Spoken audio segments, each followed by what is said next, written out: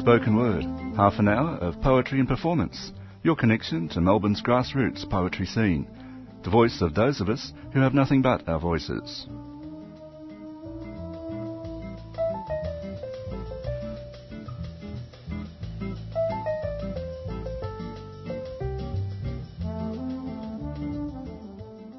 Good morning and welcome to the 3CR Spoken Word program. My name is Di Cousins. Today I'm going to broadcast a performance that I gave at the Cherry Tree Hotel a few days ago. The Cherry Tree Hotel is in Cremorne, Richmond, and every Saturday afternoon they have poetry readings by local poets, and there's a feature reader and then it's an open mic. Everybody's welcome to come along and read on the open mic, and it's from 2 p.m. to 5 p.m, though usually it does start a bit later. So Brendan Bonsack, my team member on the Spoken Word program, recorded this performance, and a big thank you to Brendan for that. Steve Smart is the MC, and he will begin the recording introducing myself. A poet, a presenter on radio, a Tibetologist, and how many of you can say that you're a Tibetologist? None of you except Di.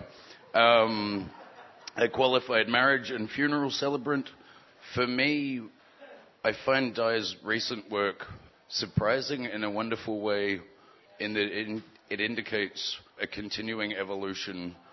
Just when you think you might have her pegged as a poet, she goes off on a whole other amazing journey. And I think that in the time that I've known Di, what I would say is that she's one of those poets that's a searcher and a seeker and is constantly looking out into the world and looking for truths and answers in a wide scale and sometimes in a very personal way. And I would very much like to welcome right now to the microphone Di Cousins, who may have... she's got books. There are books for sale, but I will let Di tell you about that. Would you please welcome Di Cousins?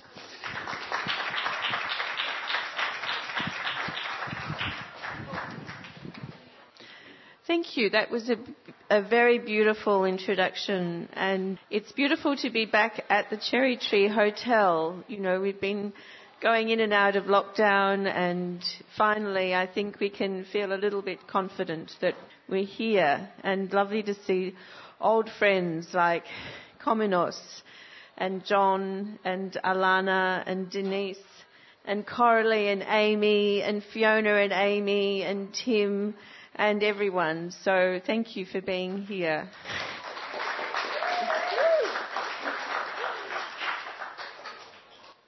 So I've got a couple of haiku. I do like exploring different forms, and one of the forms that I've spent a lot of time with is haiku. And during lockdown, I wrote quite a few little lockdown haikus, and as you know, 3 lines and 2 images and that kind of thing. So it's a fairly structured form. So this was the first one's at the very beginning of the pandemic, back in February 2020. Changing Chinese money, I'm given dollars and hand sanitizer. Mopping the kitchen floor while watching a funeral on the phone in COVID time. She rushes back to her car for her mask. Bandits fill the shops. His nose and his nose hair hangs over his mask. Removing my mask, I sneak a sniff of unscented gladioli. Unmasked without helmet, a cyclist chasing freedom in lockdown. Smiling through masks, chocolate given at the door, aged care in lockdown. My ID is checked with mask on, these honest eyes. Heavy rain, the jasmine flowers fall. My hairdresser texts a date. Mask off, strange wind on my face after lockdown. Thank you. Yes.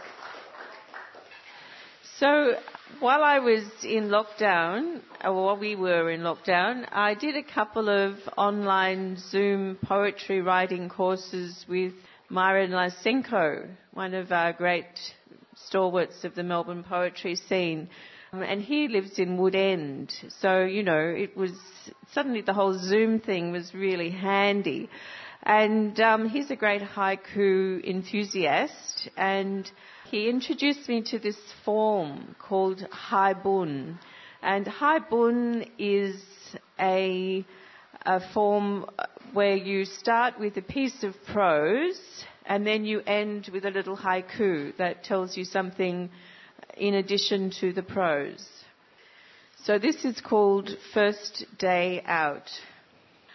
After the first COVID lockdown, there was increasing pressure to release the refugees who had come from Papua New Guinea to Australia for medical treatment, but who remained sick and locked up in hotels and detention centres.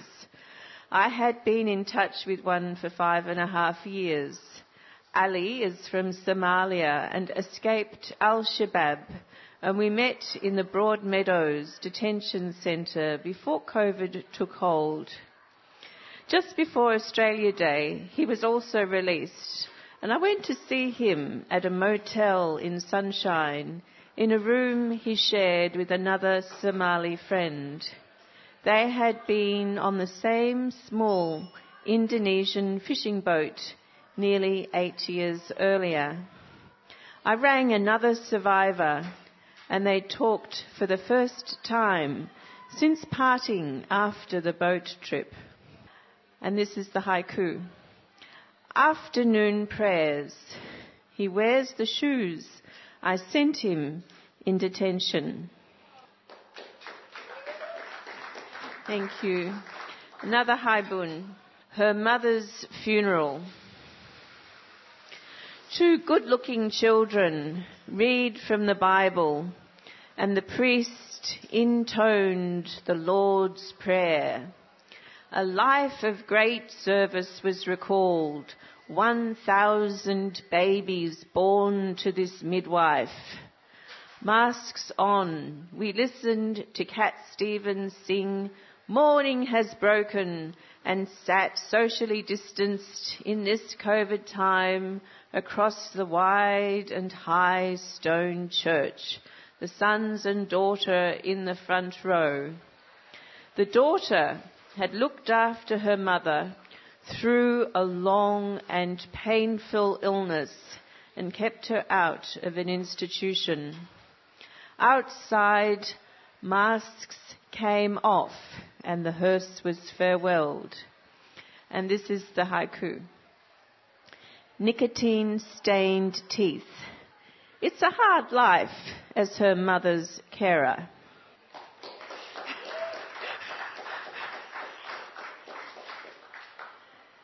So I'll go on to some other ones. So Rare Earth. It's a different style of poem. This rare earth gives life to my mobile phone, circles the sun. The only life in the galaxy is the ground on which I stand, holding me up, holding the known world.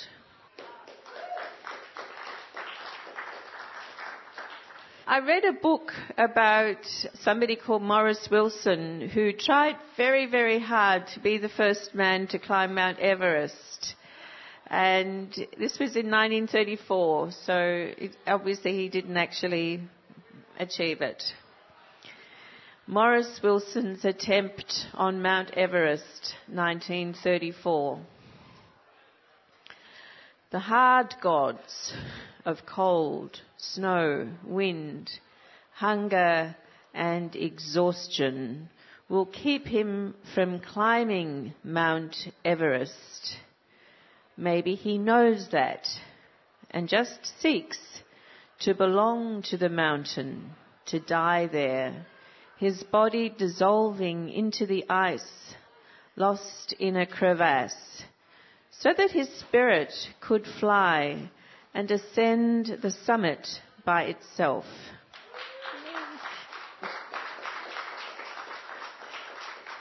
And in Myron's course, during Myron's course, Anya Volvich died, who I don't remember meeting, though she was at RMIT, and I might have met her.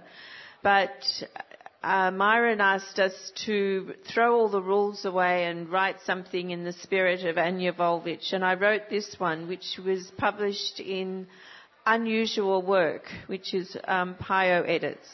Unpacking a suitcase in honour of Anya Volvich. These old trousers, black, this strong fabric, so old, from more than 100 years ago. My uncle, I find them in the suitcase today, yes today, from the shed. Where is the lawnmower, boxes and tools, so much dust, so many spiders, so many tools, the pick, the saw, the axe, all from 100 years ago.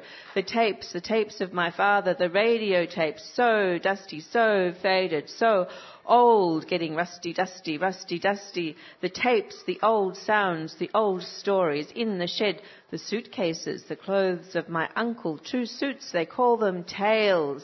The long jacket goes beyond the back in points, the vest. The suits have names, so I know they are my uncle's, and his sailor suit from when he was 4.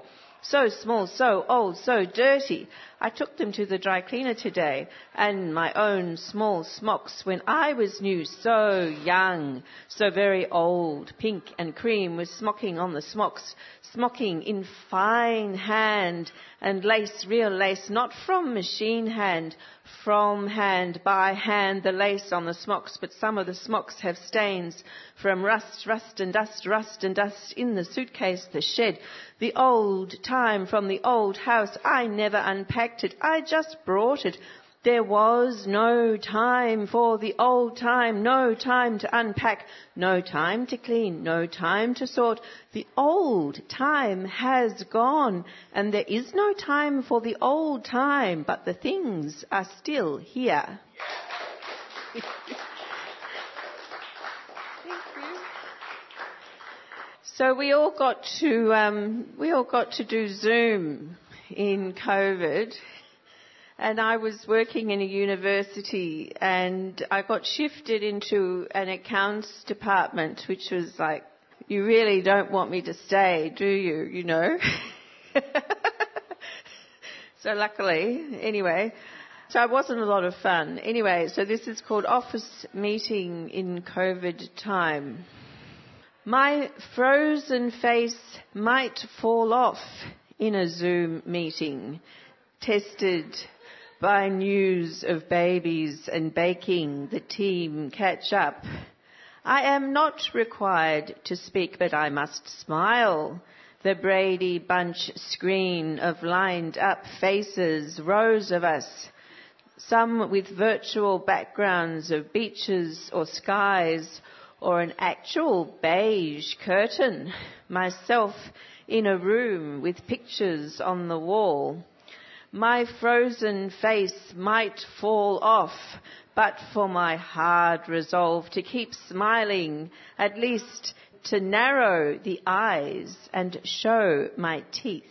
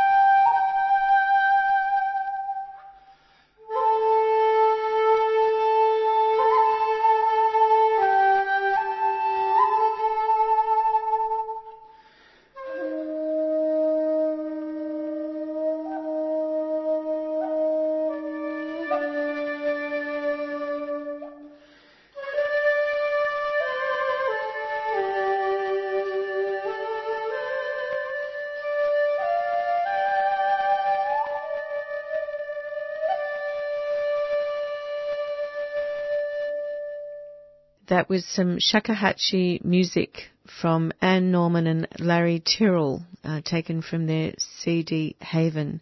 And you're listening to a live recording of myself, Di Cousins, at the Cherry Tree Hotel. They have a poetry reading every Saturday afternoon, and the Cherry Tree Hotel is in Richmond. So I spent a little bit of time in Chiltern just before the whole world folded over in COVID, and my great-grandparents had married there and so on. Chiltern is up in North Victoria near Albury, Wodonga. And I still have a very distant relative there who's a cousin. So turbans at Black Dog Creek. My old cousin remembers the turbans strung along the fence on the side of the Black Dog Creek where the black dingo was killed in the time before the names had the names they have now.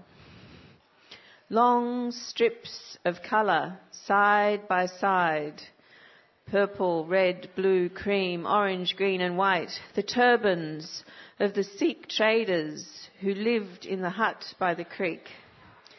They drove their Clydesdale horses, pulling wagons with the clothes and blankets, pots and pans the women needed in their lonely farms until the Second World War. And after that, everyone got cars. They kept themselves to themselves, and nobody minded these men with their beautiful, well-kept horses, their bright turbans in a drab world. But then, one day, they were gone. Gone, but not lost, like Robert O'Hara Burke, whose police post still stands a mile away and who was not guided by Afghans, Sikhs or Aborigines on his journey north. And I've got a poem published in a zine in honour of Anja Volvic, which was published last week. It's an online zine. Dust. Dust smells like dust. Bits of lost things. Past time, unopened doors, closed windows, absence, forgetfulness, abandoned books and old papers piled up. Dust looks like a grey film covering black plastic electronic machines, blurry vision, car windows you can't see out, an absence of focus. Dust feels like grit under your feet, discoloured carpet, loose hair and dirty tiles, a failure of duty. Dust happens when some things are overdue. So about 4 years ago, or maybe not quite 4 years ago, my brother became disabled after being assaulted at his home, and I became responsible for his well-being. And I wrote this poem soon after, when he was first in hospital, and I was responsible for his laundry. Laundry. My brother's clothes get 7 kinds of washing. First, the water. Second, the soap. Third, the jiggling machine. Fourth, the spin that squeezes everything almost dry. Fifth, the sun. And sixth, the wind on the line. Then they are finally dried in the heat of the dryer. Clean number 7. I don't think there's any germs left. Folded and bagged, I take the t-shirts, pyjamas, tracky pants and socks to the hospital. Maybe a chocolate bar too. Shame, but no one can find a clean for history, the past or the incident, the house guest who nearly beat him to death with a meat mallet. Meanwhile, I cleaned the crime scene after the police had gone, remnants of too many mistakes. I left the forensic powder outlining the boot prints on the floor for the professionals and the oven. Anyway, so this morning I woke up and thought, let's write a poem. So I did. So who knows if this is any good. Anyway, we'll give it a go. So, like the silent orphans in Romania. At some point, I felt like the orphan babies in Romania after Ceausescu was executed in the revolution and the world arrived and saw what was there. The babies didn't cry in the wards of the orphanages because they knew no one would come. In the beginning, I wrote to the Minister and the Prime Minister and the local member about the situation of refugees detained offshore, their medical needs and neglect, the threats to the witness after a camp guard was found guilty of murder and escaped.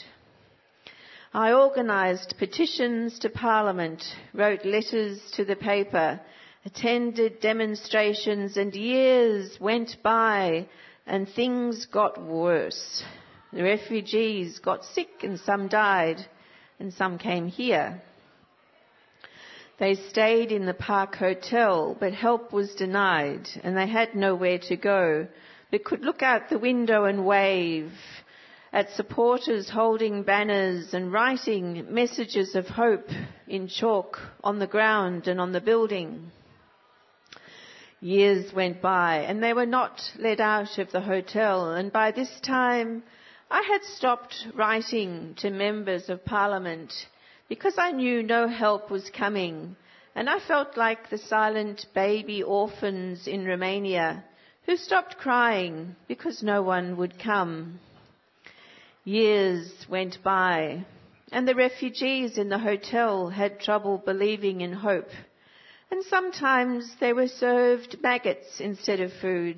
And you might think I'm making this up, and I can only say that I wish it wasn't true. The refugees forgot what season it was because they were only looking out of a window to the street below, and the daytime temperature was always the same, 20 degrees.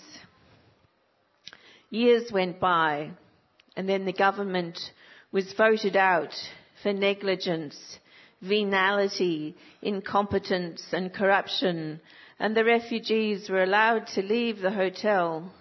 And after the election, I felt I'd been let out too.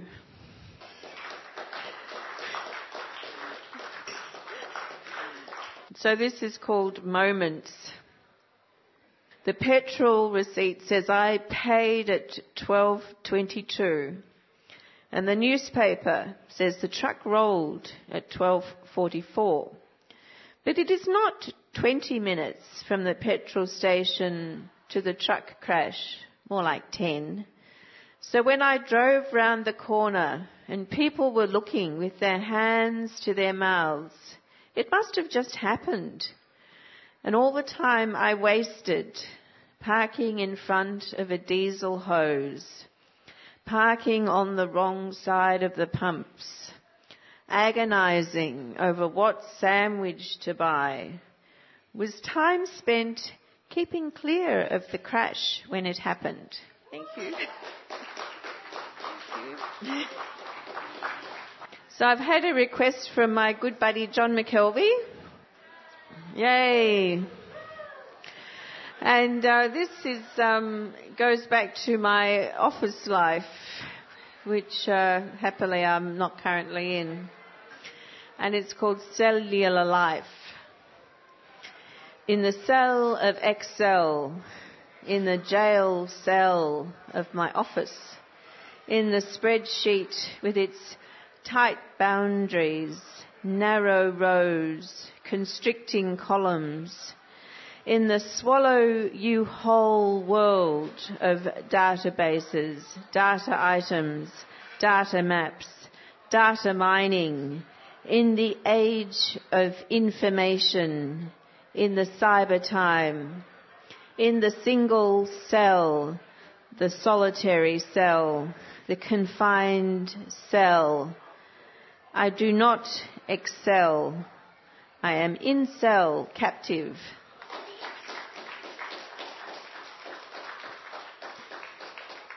So I was in touch with friends on Manus Island for some years, and one of them wanted to have a conversation with my dad, and he was in a nursing home and demented, but there were some things he could still do. Intersection. In the end, I am the only visitor. My father lies in bed after dinner, his face to the wall, not knowing where he is or how he got there. I give him chocolate and biscuits, tell him my news, though he can't understand what I'm saying sometimes. His hearing was always bad. I text my friend again, send a photo. He is in a prison camp in Papua New Guinea, a refugee. The friend asks me to say hello from him, even if my father forgets it. I say hello from my friend, but it's a bit hard to explain when all the rest of his life has gone. There's a guy in a jungle who can see his photo and who sends his best regards. Connection. My father worked in radio. He knows about recording voice. This telephone can record your voice, I say. There is a man in a jungle who wants to say hello, and this time he understands. The dining room of the nursing home is beige, and the framed prints of cheery landscapes are faded by the sun. He speaks into the microphone. I press send. And on Manus Island, my refugee responds. I play back his voice. The messages go back and forth. My father tells the refugee he is proud to know him. We sit at a square table with some old people who look but don't speak. Dad is 90. He has one more fortnight. That was a recording of myself, Di Cousins, at the Cherry Tree Hotel a few days ago. You've been listening to the 3CR Spoken Word program.